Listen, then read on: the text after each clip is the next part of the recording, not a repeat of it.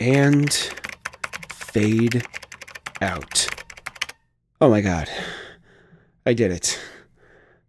This is going to be the best script since like Gone with the Wind. It's going to put me on the map, and I'm going to have a moderately sized house with a decent car. Yes! All right. Hey, Dave. How you doing? Hey, man. How's it going? Good. Hey, do you mind if I plug in my phone? No, do it now! Oh my god. Oh my god. It's happened? gone! It's gone! What do you mean What it's were gone? you doing? Why would you put that in there? I had like 1% on my phone, and I was level 150 in Candy Crush. Candy Crush? Dude, have you played the game? It's like crack. My script is gone. I didn't say with the S and the control S. You didn't save? No, I didn't save. What's wrong with you? Oh my god. Do you want a hug? Yeah.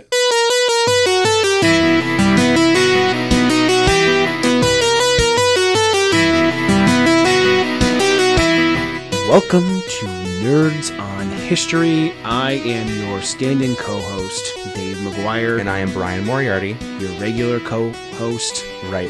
Eric Brickmont is on a break. We decided he was working really hard. He needed some time off. That's totally cool.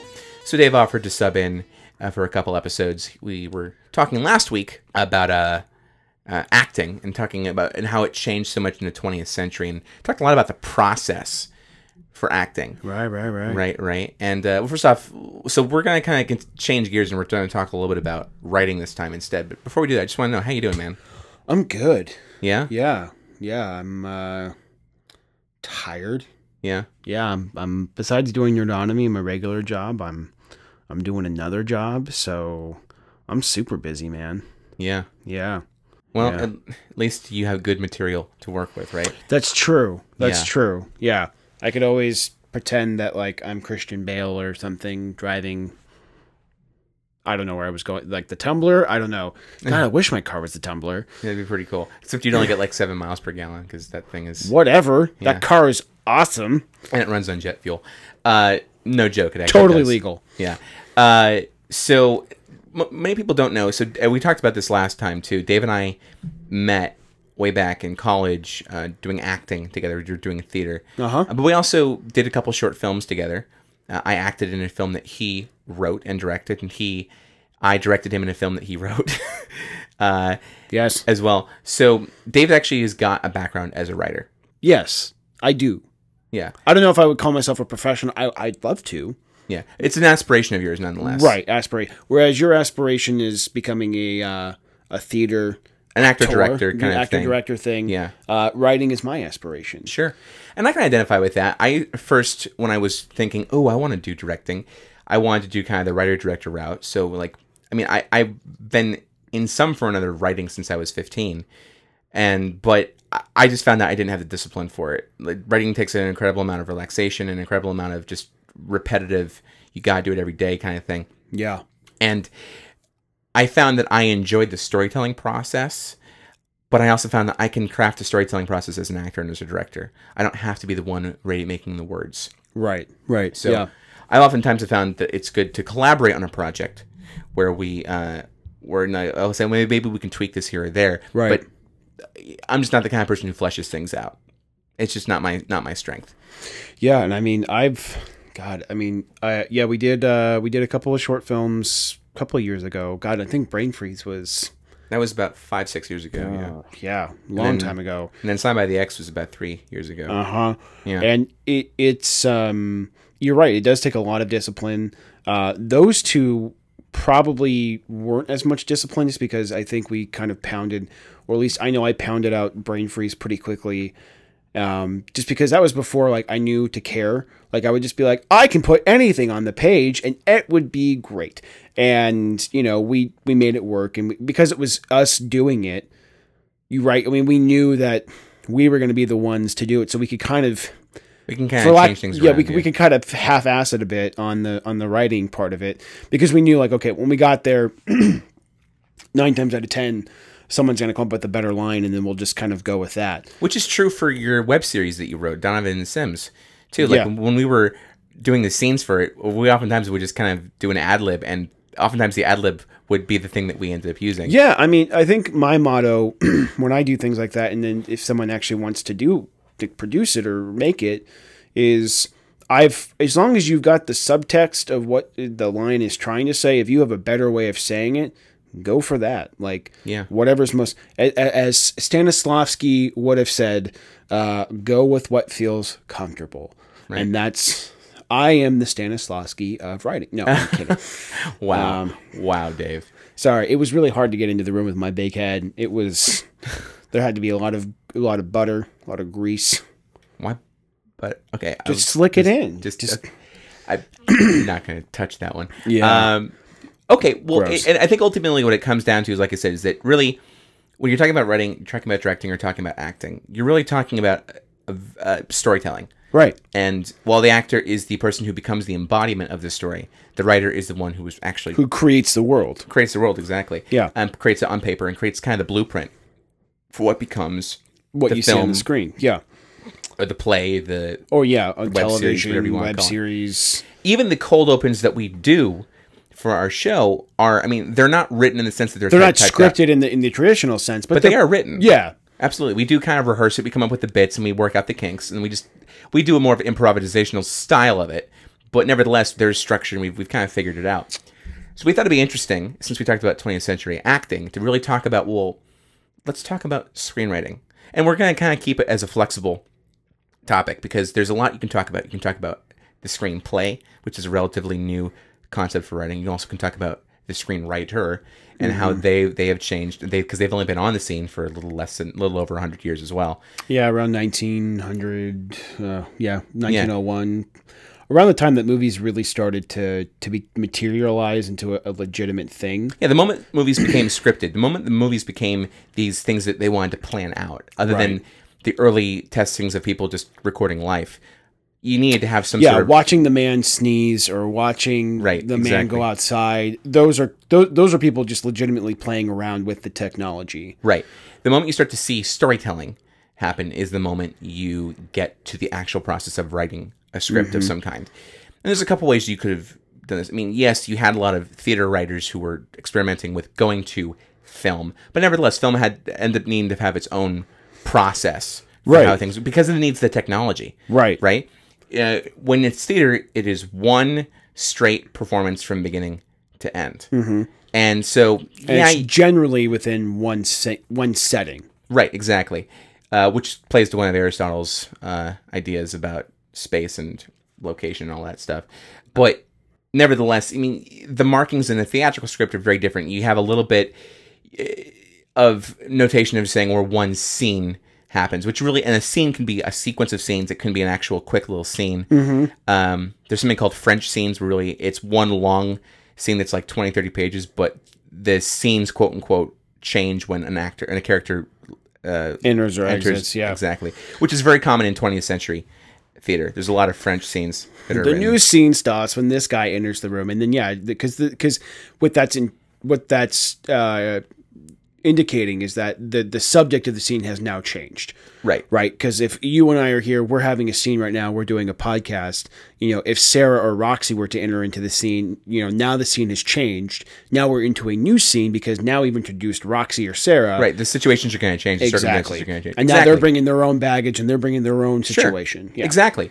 And so really what you get is when they have this word that's scene. Scene's a very flexible word, but really what you're having with this scene is you're really talking about this one...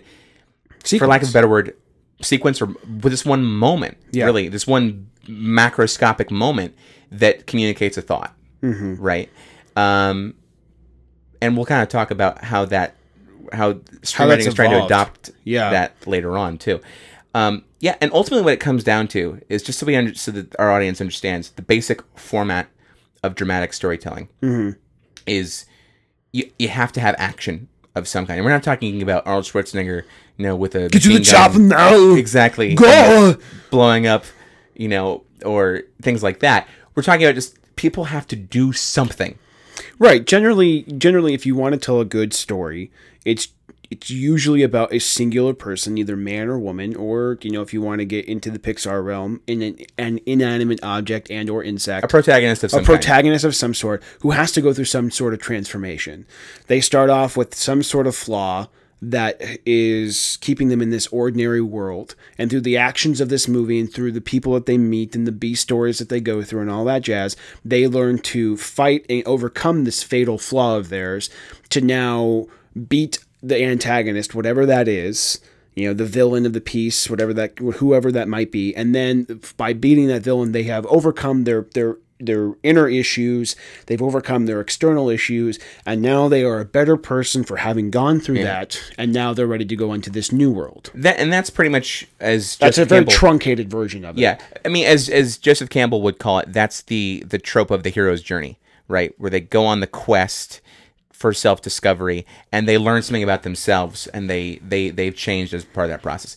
That's not the only kind of story you can tell. You can also tell a story of self-destruction. There's often times where a character doesn't change, and they just get caught up in their own flaws, and they... i.e. leaving Las Vegas. Right, exactly. But really, what you're talking about is now, what's the intention of that story, right?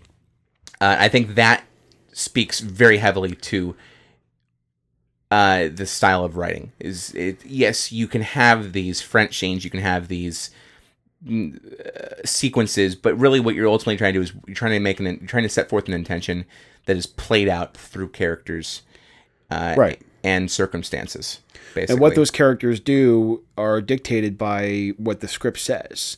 You know, whether or not the actors say the words that the scriptwriter has said, the actions and the scenery and the place and the subtext and what they're feeling, the actors are embodiment of that, and they're portraying it in a way that they feel truthful to them and to the character, but they wouldn't have that moment of realization of what is truthful if it wasn't for what's on the page. Correct. And so when you're the writer, you do all this work to establish a world, ground rules, and you have to basically establish this form of logic, really, that the story follows. Mm-hmm. You have to set rules for the world. Like if you're like, for instance, we mentioned last week, Guardians of the Galaxy is a space adventure movie. You know, so there are rules to that world that have to be applied and stated within expositionary dialogue in order for the audience to accept what's going on around them. Right. You know, you can't just be like, oh, Peter Quill's a guy that's like in space and he's on a spaceship, and then all of a sudden he's like, oh, by the way, I can step outside my spaceship and nothing happens to me in space because that's what's happening in this world. Like, you can't just make stuff up along the way. Like, there are set things that you have to abide by. Correct, and you have to have things that are justified and explained. Exactly. Justification is a big thing there. And to mention Guardians of the Galaxy, since you did, there's a couple of key moments in the first 5 minutes of that movie that set up everything about Peter Quill. Even his costume, which is not very superheroic, just it looks more like a mishmash of Nathan Fillion's character on Firefly. Mao and Han Solo a little bit. It's kind of those two together. But you're right, he has gadgetry. He has a mask that lets him... You find out that this mask is also an air seal that lets him go into space at times. It's kind of pretty cool. Like, he's got some neat tech, but it also serves a story, as we find out later on in that movie, without spoiling anything. And so what we really thought would be interesting to do is, so we talked a little bit about the basis for why writing is what it is. But we want to talk about, well, how do we translate that on screen? How do we write that out in a way where it makes sense, and how has that changed from the beginning? Right. Because pretty much when you had silent film, and you have action, but you don't have dialogue. Well, that's actually a misconception. You know, they had to have dialogue, right? Because they're writing in those text blocks in between images of action, and those actors are saying something. Now, whether or not they're saying the full speech that they're giving, probably not. But oftentimes they weren't. They were just improvising, and they were putting the script on page later. But at least whoever it was that was creating it was probably telling them, okay, you're likely going to say something like this, right? You know, and then go off of that. The director kind of sets the scene and says, right. So and I mean, if we really want to get into it, I mean, the actual script writing started from about 1896 to about 1901. There was not an actual script writing per se where you have, you know, interior something, you know, here's the location, here's the time of day. It was more of writing down sequences. And so basically it's what we would contemporarily call a shot list, where you've got, okay, the first thing we're going to see on the screen is going to be Right. man wakes up and he You'd mark throws like, his feet over the side of the bed. right, and so I mean a good example is like the train robbery, Great Train Robbery, the first. Well, film actually, that is a good example, but that one goes into more detail. okay, So, like this website that I'm on, which is called www.screenplayology.com, which is actually a really cool one-pager blog that kind of goes into a lot of depth of the evolution of screenwriting. Basically, states that at first it was a series of sequences, just one sentence sequences that were just kind of saying, okay, we're going to see this to this, this to this. What Brian's referencing is true, is that the Great Train Robbery did a similar situation to that, but then they went into more depth and they started to create slug lines. Now, slug lines are the things that you see that are called interior, or abbreviated now, which is INT, or exterior, EXT. And that's telling the reader, okay, we're inside a building, we're outside a building, we're in Mel's Diner, we're outside Mel's Diner. The slug line, exactly. And then underneath that, for the Great Train Robbery, is you have a description of, okay, here's the action that's taking place. There's no dialogue for the Great Train Robbery, but there's action that says, okay, two masked guys enter and compel the operator to get the signal block to stop the approaching train and make him write a fictitious order to the engineer to take water at this station. So basically, it's telling the people who are going to be making this movie, okay, here are the shots we're going to get. Right? Like, it's more or less in a paragraph form telling you, okay, we need to get a shot of them approaching the train, right, them getting on the train, doing this, doing that. But it's it's more contemporary looking than say just a list of sequences. Right, which is with the original. And the original pretty much had each scene name, for lack of a better word. Not like scene 1, scene 2. They would give kind of the scene, right, the name of the, like, after the tone, right? Like, exactly, like the theft or the something. And then you're right, basically it's a numbered list. Mm-hmm. Person A walks in and sits down. Person B offers him a cup of coffee, so on and so forth. Right. And then from there, it starts to evolve. I mean, the reason why they were doing this, and the thing is that there weren't writers per se. There were people who wanted to help with this. So they generally, prior to them doing this, sequence writing, it would be a lot of members of the crew. Basically, it would be like what people on YouTube are doing today, right? They are literally getting together with a group of friends and they're going, hey man, what are we going to do today? And they're like, why don't we do a shot of you jumping off the roof into the pool? Okay, great. What are we going to get to kind of build a story around that? Yeah. And I mean, that's generally what's happening prior to the actual sequence being written out, is that people are just kind of like on the fly creating it. And they're thinking to themselves, that's wasting a lot of money, right? We have somebody supplying money to us. We need to be able to not waste it. So let's have an idea or a plan prior to going into this. And the goal is you establish an order, basically, and you're taking the order that's in your head and putting it on paper so it makes sense for everybody. Right, because you want to tell a coherent story. Right. The Great Train Robbery is about 1903. Then we fast forward to about 1914, and that's when we're looking at Sainton McAllister's Heir, written by C. Gardner Sullivan and Thomas H. I can't pronounce his last name. Ince. Thomas Ince is an interesting character. I'll talk to you about him in a second. This is where we start to see that they're getting a little bit more, like now the screenwriting's starting to become a little bit more formatted than what we're seeing now, right? Because now you have the slug line, but now you're starting to see close-ups. Now you're starting to see that there's actually starting to be some delineation of camera work. And basically it's the writer saying, okay, this is how I want the movie to be seen. Like, this is what I want the audience to see. And so you're seeing things like close-up of Satan and Bob and Hattie at the schooner, and you see, description of Satan is doing this, and then it even actually says insert title, which honestly, if you really think about it, that is such a revolutionary thing to have done, is to say insert title, because we do that now, right? When we want to write a script and we say insert title card, like think of Clerks, right? The beginning of Clerks, most of the sequences that he goes through, there are title cards that kind of relay what that sequence is going to be about.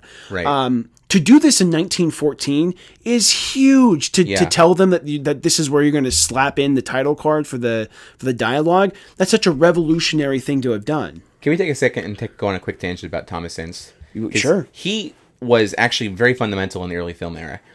He was a writer, producer, director. Did almost 600 films in the silent film era, up through the teens and 20s. He actually kind of started the idea of he wasn't the first studio, but he kind of set the idea of a movie studio concept. Right. You know, he was the one who built his studio in Culver City, which is the unofficial, actually, really, it's the official capital of the movie industry. A lot of people don't know that. People think it's Hollywood, but it's not. It's Hollywood. The lot that he built his studio on is the lot that MGM Studios was built on, that Sony eventually bought, and now MGM is back on today. That lot is legendary. My grandma lives like a quarter mile from that too. It's unbelievable. But Ince was an interesting fellow too, because aside from setting a format for screenwriting and aside from kind of developing this whole process for studios, he was also kind of a womanizer. And he started fooling around. Shocking. Yeah, I know. And he made notable contributions. He was considered the father of the Western in the early film era. And he was married to Eleanor Kershaw, but he, like I said, he was known for fooling around. What he was also known for doing is he was friends with the famous newspaper publisher William Randolph Hearst. Now, William Randolph Hearst had made a lot of friends in the film industry. His whole castle, San Simeon, which he placed near Paso Robles, basically, it's about halfway between Northern California and L.A., was oftentimes the hangout place, because the people from LA who were doing films could drive up there and spend the weekend. So you had these big lavish parties. And one time, they're on his yacht in the Pacific Ocean, and turns out we find out that Ince has been fooling around with Hearst's mistress, Marion Davies, and we will never know the exact details of what happened. But what's pretty much commonly accepted at this point is that Hearst, in a fit of anger, pulled out a gun and murdered Ince and pretty much shot him dead. And the body was never recovered. They just know that he didn't come back from that yacht trip. So, I'm gonna say that Hearst did it. Probably. Just seeing how Hearst has been throughout history, and also seeing how his grandfather, like he is a mogul, how mogul his grandfather and how ruthless his grandfather was himself, by being in the Deadwood area and all that in the Black Hills. I'm gonna say he did. Pull the gun out and shoot him. Right. Did the girl survive? That's my question. Did Marion Davies survived? Absolutely. I mean, I think their relationship was permanently changed after that. What? You mean she didn't forgive him? Right. God. There's actually a great movie about this. It's called The Cat's Meow, that features this whole story taking place, the whole story of what happened this weekend. Marion Davies is interesting because she wasn't just... But again, Hearst was also married too, so he was her, master. I don't know what's the word. She was his mistress, so it's kind of naive to think that she didn't have other people on the side too. She had a thing with Charlie Chaplin at some point, or so this movie postulates. He's the one who gets to do the stepping out, not her. Yeah. Brian. So, fun little fact: the guy who helped format the modern screenplay was murdered brutally in the Pacific Ocean. Continuing back to the main topic. There's we have no segue. I don't know. Just like Lost Inst was, the old format got lost. I know. Don't even try to justify I tried so hard. Just go with it. I mean, basically, there's a misconception. I think we can kind of jump into sound as talkies start to become more prevalent. 1927 was a big year, right? Because you had the jazz singer coming out. Oh my God! And I know we've said it on the film podcast, and I'm sure we mentioned it here. But the Jazz Singer is such an amazing movie. Not even for storyline. It's great when you finally see him talk for the first time. Like he sings and you're like, oh, that's so typical. Yeah. And then he turns around and he goes, what'd you think of me, mommy? And like the actress playing that part is so just befuddled by what to do. Cause she's like, do I talk? It picks up my voice. Like, I don't know what to say. Like, this is awkward. Like, she legitimately is just speechless. Like, if you watch it, she's just sort of like, ha ha ha, oh, you. And she's just like, just shut up. Leave me alone. Yeah. Like, stop it. Like, you take your talking. And it was stunning to the audience, too, because at this point in time, they had seen music synced to film before. But they've never seen the screen talk to them. Exactly. And that was just like... And if you want to see a great movie that talks about that transition from the silent era into the talkies, go see The Artist. That's a great film that just is such a love letter to that. But not even looking at the love letter to the silent movies, it's just what did those people do? What did they go through? Sure, you know, there's a lot of silent film actors who could not. They lost it. They lost their gigs. Yeah, it's very sad. It is. It's so very sad because they lost their livelihood because some of them sounded awful. Yeah, just or sometimes because they were theater actors, the way they talked was so over the top that it didn't feel natural anymore, which plays back to our last episode when we were talking about acting. So now that you've got this sound stuff, now the writer has more to play with, because now it's like we hear. And we hear the music playing, or like this ominous music plays in the background as such and such. You don't have to write for sound, like, if you're it's a blessing and a curse, because it's like now you're just like, oh, I get to more play with it. It's like, oh crap, now there's more that I have to think about. But not only that, but you have to they always talk about in the screenwriting classes, like making the sound come to life, or really giving it richness. Like you've got to use the correct words to make it pop. Exactly. Like if you're doing like a thriller, and there's the psycho killer who's outside and you've locked yourself in your room. If you don't hear, if you just write down, we hear the killer's footsteps as he approaches the door. That is very pedestrian, right? And I mean, it communicates the thought, but it doesn't create any sense of tone or stakes. And when you're trying to sell your script, you want to be able to, you want, the purpose of scripts now, I know we're jumping ahead a bit, is that as you're writing it, your intention is to grab the reader. Right. Much like any author of a book, any Twain, any, Stephen King. I mean, those authors, they use words to be able to grab you and make you sit down for 1,000 pages. And as a parallel, if you were to change that to say, the sound of the killer's footsteps is deafening against the hardwood floors. Right, that paints a certain picture. Exactly.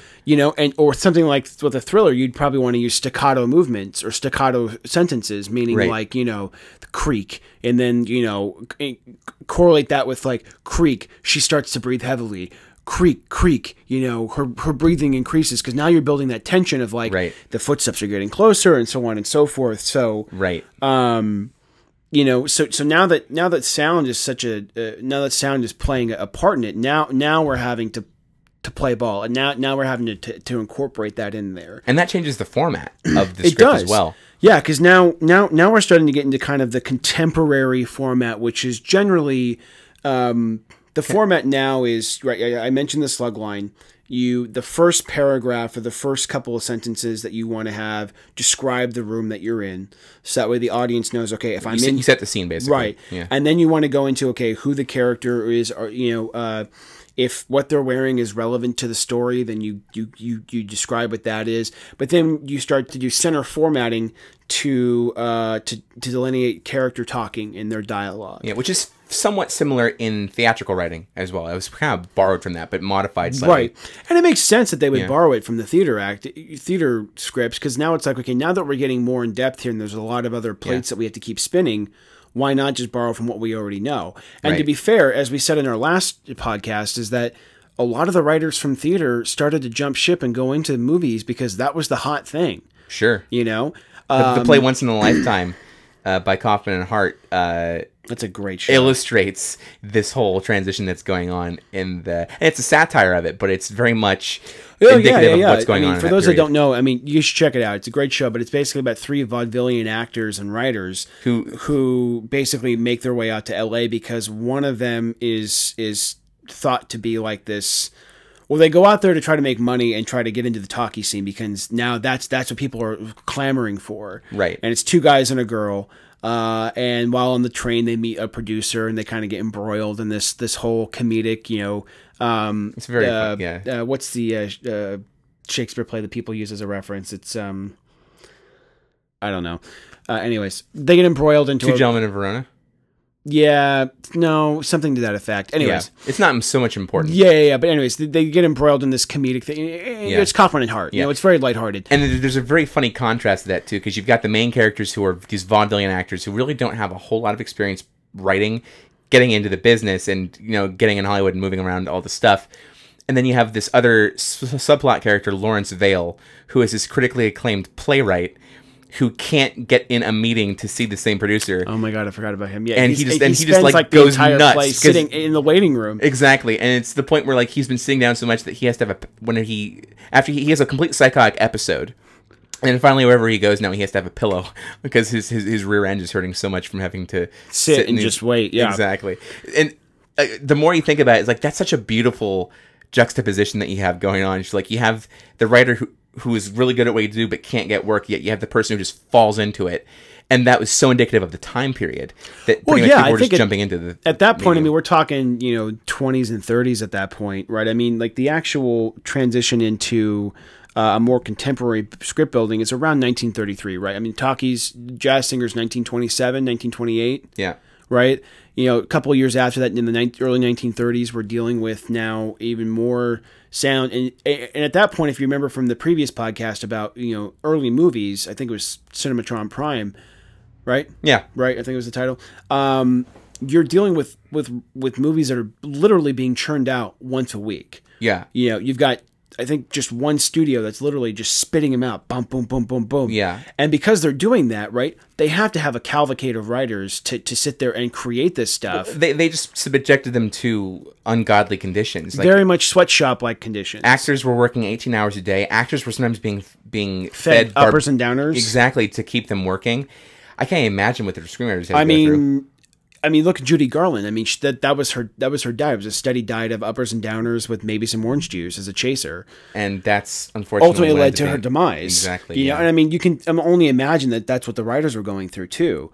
And I mean, but you also have to imagine too is that in order for them to churn out the multiple amounts of movies that they were doing, there was more than one writer attached to every project. It wasn't just a single writer. Yeah, it was a team. It was generally not about authorship at that point. It was just whoever can help create the story, exactly. and we'll give you credit, whoever did that. Right. So there was no ownership and there was no organization. But at this time, and I think you mentioned this before we started, is that we start to see a unionization of like the Producers Guild and the Directors Guild. And well, yeah, in the early as we're talking about 1927, right? If we dial it back a little bit to the turn between the teens and the basically post-World War I, mm-hmm. You're talking about a very progressive movement that's going on in this country, or in the United States. And, you had the industrial age in the late 19th century where you had pretty much, we were able to mechanize anything, right? We were able to produce all this great content. Right. And basically what film is trying to do is trying to take the industrial approach to creating film content. Edison was trying to do it and, kind of did some shady things to do it. He had a very, conveyor belt attitude about the whole process. Exactly. And so you also got like Mayer and Warner, and the names who actually are the people who started the studios we know of today, Fox, right? Were all named after real people. And I am shocked. Yeah, right? But what ends up happening is, at various points in times, because of the labor movement in the early 20th century, you got people saying, we don't have to put up with this. We can organize. We have rights to collective bargaining. Right. Right. So because of the AFL-CIO movement, or the foundation of that, anybody who unionizes can become a subdivision of the AFL, the American Federation of Labor. So basically, you're right. Like in theater in 1919, there was tons of protests about theater actors being forced to provide their own costumes and not getting decent compensation. Theater actors originally weren't paid until the show opened, and if the show was a flop, you didn't get your money, right? So but the producers did, exactly, i.e., Mel Brooks. So the things we take for granted today, right? Being paid for rehearsals, not having to provide your own costume, or if you do, you're being paid to provide your own costume, or you're being paid for the costume. Health benefits. Those are all things that happened after the organization of Actors' Equity and progressive strikes from there, and pretty much that goes through with a lot of actors and writers. There's been so many Actors Guild and Writers Guild strikes for film, numerous ones throughout the 20th century. And you're right, basically it was 1940s, was it, or 1930s that the WGA formed? Around 1954, actually. So really, but the original one was in it was the Screenwriters Guild, which formed in 1921 by a group of about 10 screenwriters. Right. So this is right on the tail end of Actors and they were basically they were upset because they were getting wage reductions announced by major film studios. So basically, as the film studios are making boatloads of money from putting out movies, they're not giving the writers anything, and these 10 screenwriters basically said, you know what, enough of this. Like without us, there would be nothing, right? So let's take a stand and let's do something about it. So they formed the Screenwriters Guild, and the group affiliated with the Authors Guild in the 1933 and began representing TV writers. So for those playing the home game, Screenwriters Guild was strictly for film. And then the Authors Guild was for television, and so I imagine radio too. Radio, and and so they around 1954.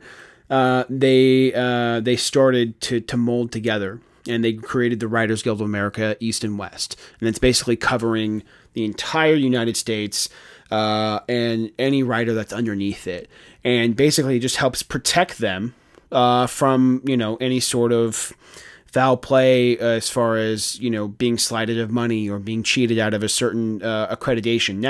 Now as part of the guild, it is required that if Brian and I were to write a script together, right, we would be accredited by the WGA as being the main writers for that script. So as long as like our work was the over half of what was the final film, we are attributed as the writers. Exactly. Yeah. Which is also how the studios will allow for someone to do rewrite work on it but not get credited. Right, and that's why you'll see on screenplays, story by somebody sometimes. Yeah, generally when you see like four names, if you see Brian Moriarty and David Maguire, and there's the actual word "and" written out, that means that they were a writing duo, right? But if you see our names and then an ampersand and then two other people's names, then that means generally that Brian and I were the first draft writers, and we had enough accreditation on the actual script that the studio said, okay, you're still gonna get your cut of the pie. But really, the people who came after us after the ampersand, they were the guys that wrote the final script that's actually being transformed into the film that you're seeing on television on the actual which screen. At times can be wildly different than the original. Oh, absolutely. Yeah. I mean, the fact is that as writers, right, like you being a writer when you first started, and I guess we can kind of jump in here, is that your first couple of gigs, I mean, you're more likely, I heard this on a podcast, and check out, if you're really interested in this stuff, if you want to get into more depth, check out a really great podcast called Script Notes. By John August. By John August and Craig Mazin. Two really in the industry writers who every week dive into things that screenwriters would like, and they talk a lot about the actual business side of things, not just like, how do I write a scene? No, they go like, okay, when you actually finish your script, like, how does the actual mechanics of the business work? And it's very fascinating to listen to, because you're talking about a place where Brian could be hired to become a rewriter and have his entire career built on just doing rewrites for scripts.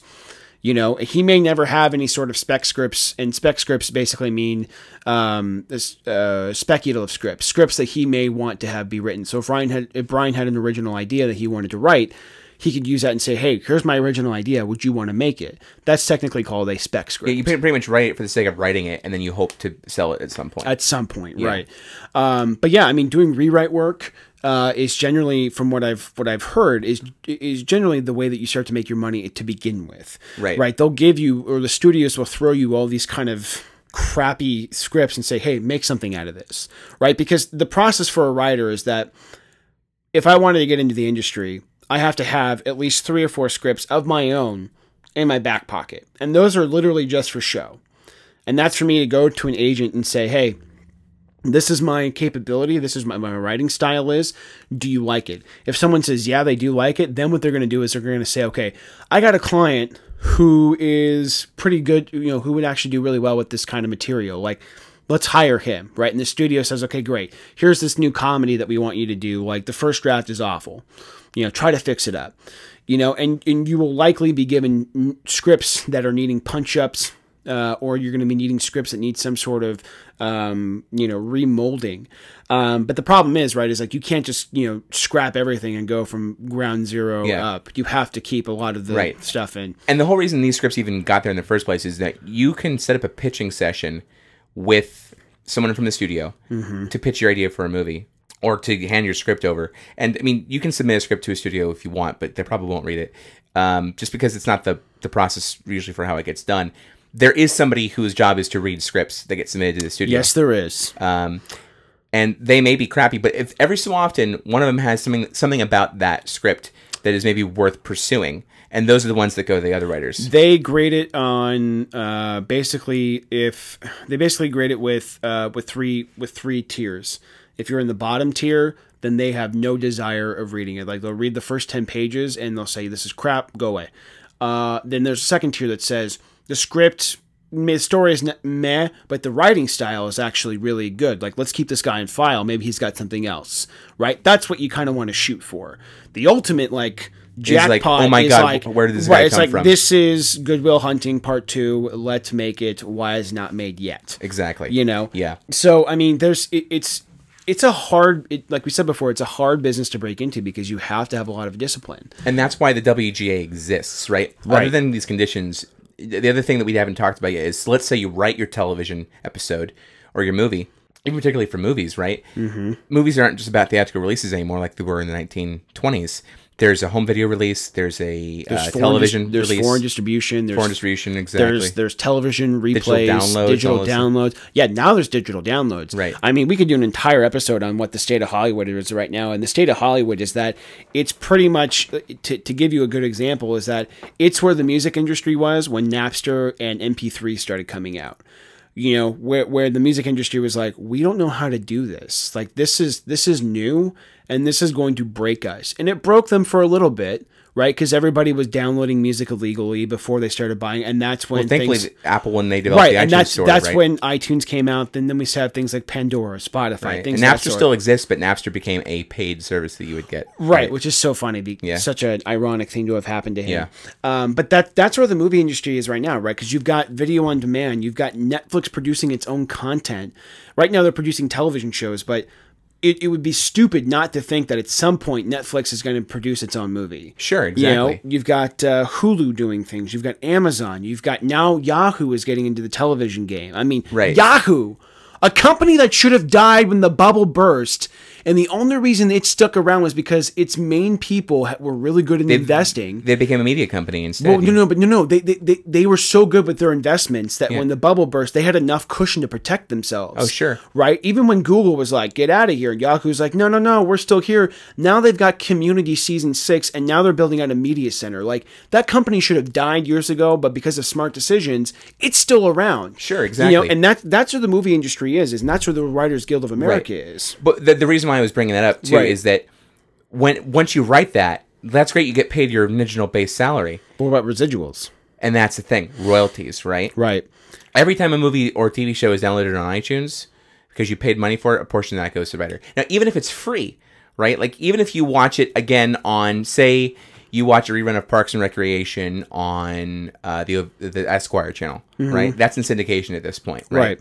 When something gets syndicated, you're buying the shows, the channel buys it, and the advantage is the studio's already made the money off of the show, so but for every time that episode airs, the station that gets it takes a little bit of the money off of their own advertisement revenue. They get to keep most of it because it's a different percentage, but then they have to send some of it back to the studio who created the TV show or the movie, and then they attribute the appropriate amount to the writer of that episode. Exactly. And how many times they get paid versus how many times they actually... I don't know the math on that and how that's all calculated. It depends on the contract, basically. Yeah. But that's where the gray area comes in. Right. I mean, so in 1988, from about March to about August, there was, a writer's strike. Right. And the guild was the one that basically determines these things. These are saying that no writer should be able to do a project without these residuals, these royalties being set in place. But then the writers strike back and they say, look, guys, like in 1988, right? That's when like VHS, remember VHS, kids? That's what we had prior to Blu-rays, right?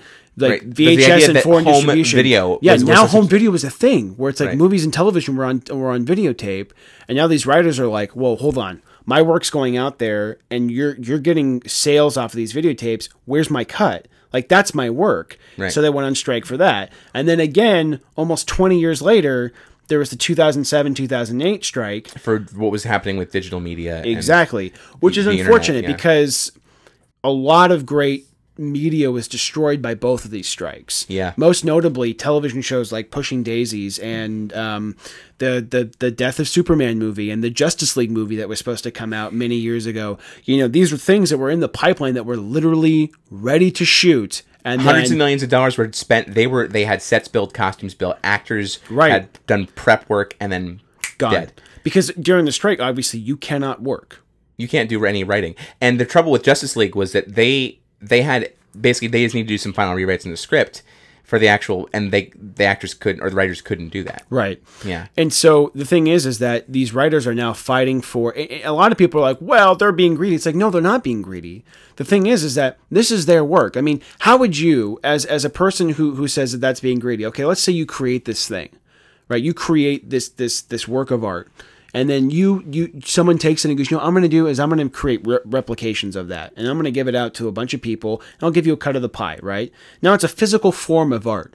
But now there's digital forms that this main person is selling. And that person's like, well, I own that now. Like, I'm giving you a cut, but, I'm sending out digital. Like, I can do whatever I want. It's like, no, you can't. Like, that's still mine. That is my name on that. The expression of it is still protected by the WGA, and in this case, like if it's a painting, it's probably in the Library of Congress too, and you can submit a script to the Library of Congress as well. But the point I'm making is that these writers are fighting for the fact that now that the media is changing, and now that the game has been changed, or rather that the playing field has been changed, I should say, things are going to get much, much more. Sure. I mean, they fought for it. They won. They got what they wanted, which was DVD sales and video on demand sales and different distributions. Yeah. But now we got to start thinking about where's the future going, right? Because now we've got video on demand. And we've got movies that are being made on video on demand. We've got movies that are being directly streamed.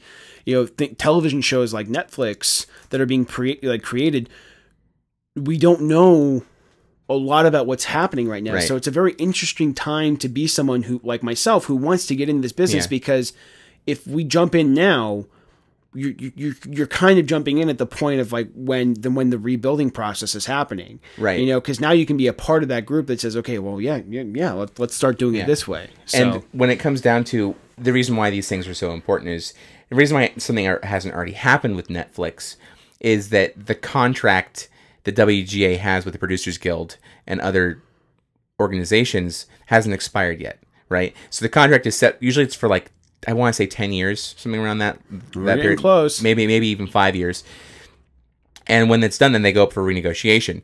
And they do that because of things that change in the industry, right? And like you said, we've had a revolution in the last 5 years with at-home content, and that's going to change the game a lot. We probably will see another strike because the PGA might not want to give as much of a cut. I just predicting because usually I would concur with you. I think that's going to happen. I think with every new shift of change, I mean, there's going to be some sort of hey, we should be accredited and we should be compensated for this. That's what every labor strike's always been about. And that's people exactly who have money, it. Not wanting to give up more money to the other people. And basically what that means is that the WGA and all of the presidents and the vice presidents and the treasurers and all the people who are kind of the main heads of that will then be the liaisons between the writers and the Producers Guild and so on and so forth. And it's going to carry on for a couple of weeks and we'll be without new television shows and have to watch reruns, and that's fine.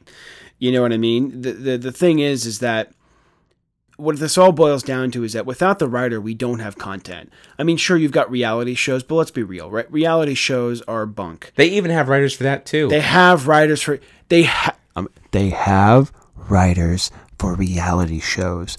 Think about that. That is ridiculous. If you're watching The Bachelor or The Bachelorette, that is highly fabricated content that may be based off of somewhat in reality, but a lot. It's what it does. For the people who are creating content, whether it's the writer or the actor, is you're now depriving a trained, skilled professional of their work. This is why I have a hard time watching reality shows. A game show, maybe like The Amazing Race, that's a little bit different because there's an objective, and of course there's some sculpting that takes place. But when you watch a reality show, the bottom of the line cost it comes to make And this is maybe $100,000 an episode, right? Which, maybe depending upon what you're doing, right? And that sounds like a lot of money. It's not. It's chump change for the companies that are doing this. Whereas if you do a scripted content, it's probably a couple $1 million per episode to do. And so it costs a lot of money. I mean, for a 24 episode season, that's $50 million you're talking about, right? That's as much as it costs to make a now medium budget budget movie, it's a huge investment. I mean, the thing is, though, is that you need writers, you know?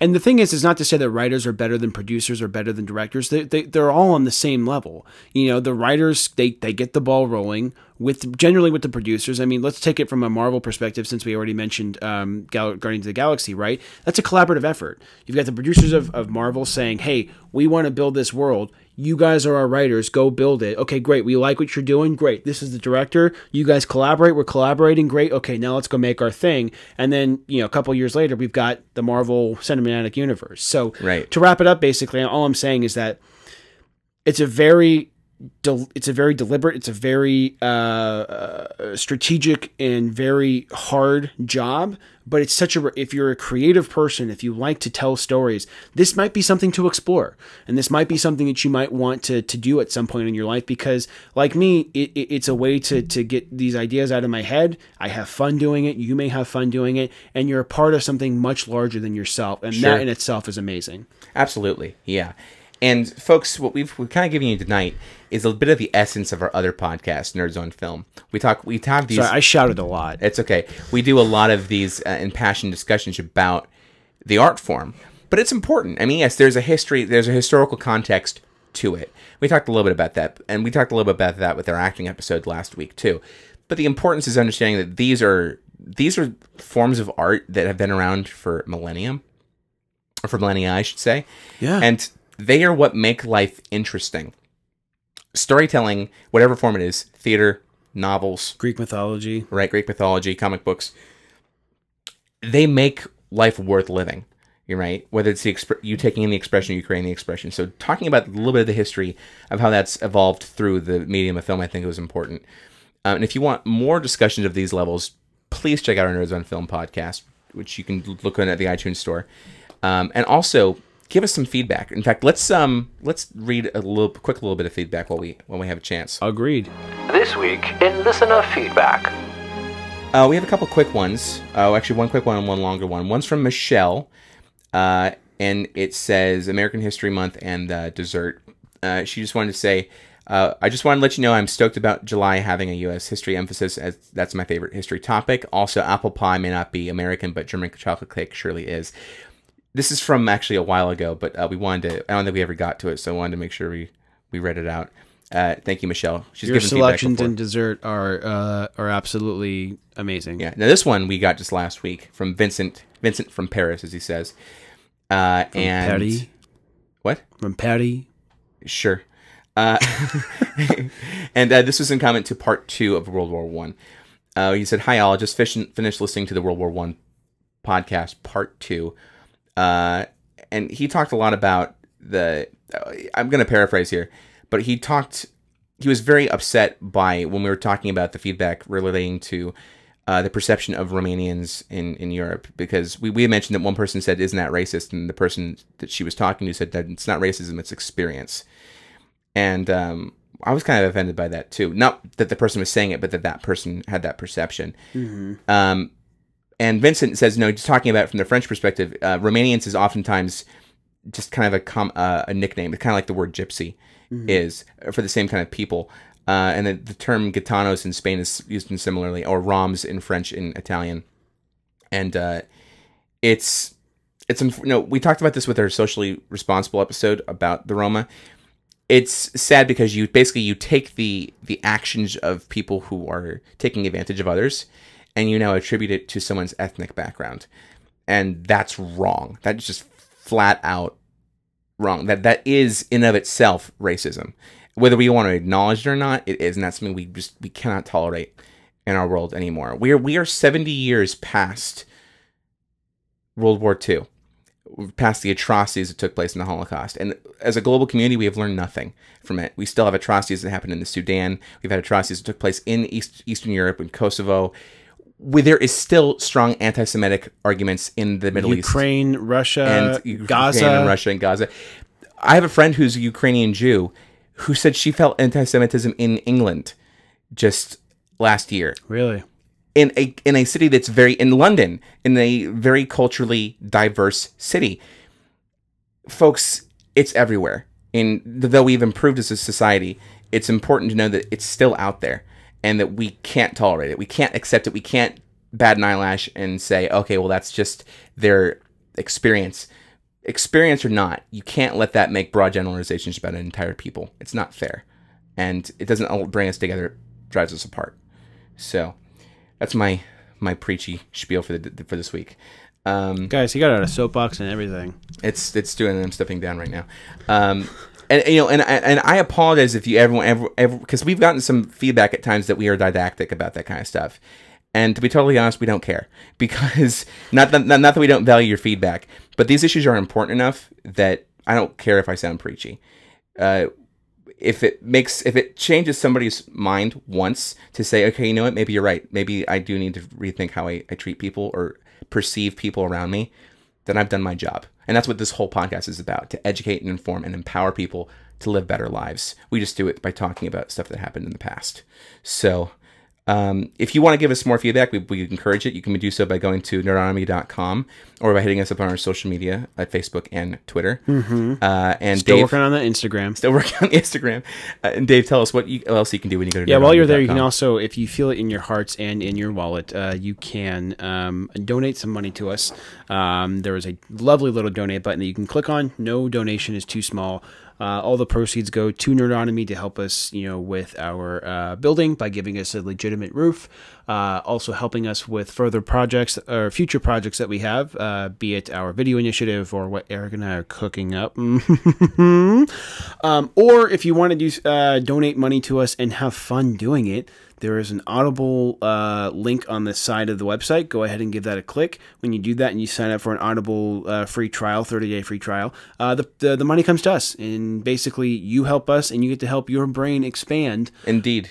By listening to a book. And if you're going, what is this clicking thing? I can't do it. It's too much work. Please, someone help me. You can go to audibletrial.com/nerdonomy, and you can also help us participate through that too. You still have to type. So I guess typing is... I won't get into that. What's worse, typing or clicking? You decide. Yeah. If you are devoid of technological savvy, how are you listening to this podcast? That's all I'm wondering. You guys can probably figure it out. Anyway. You couldn't type us even if you wanted to. Anyway, it's that time, nerds. So until we meet again, stay nerdy and tune into us next week. Same nerd time, same nerd channel, nerdonomy.com. Farewell! Later.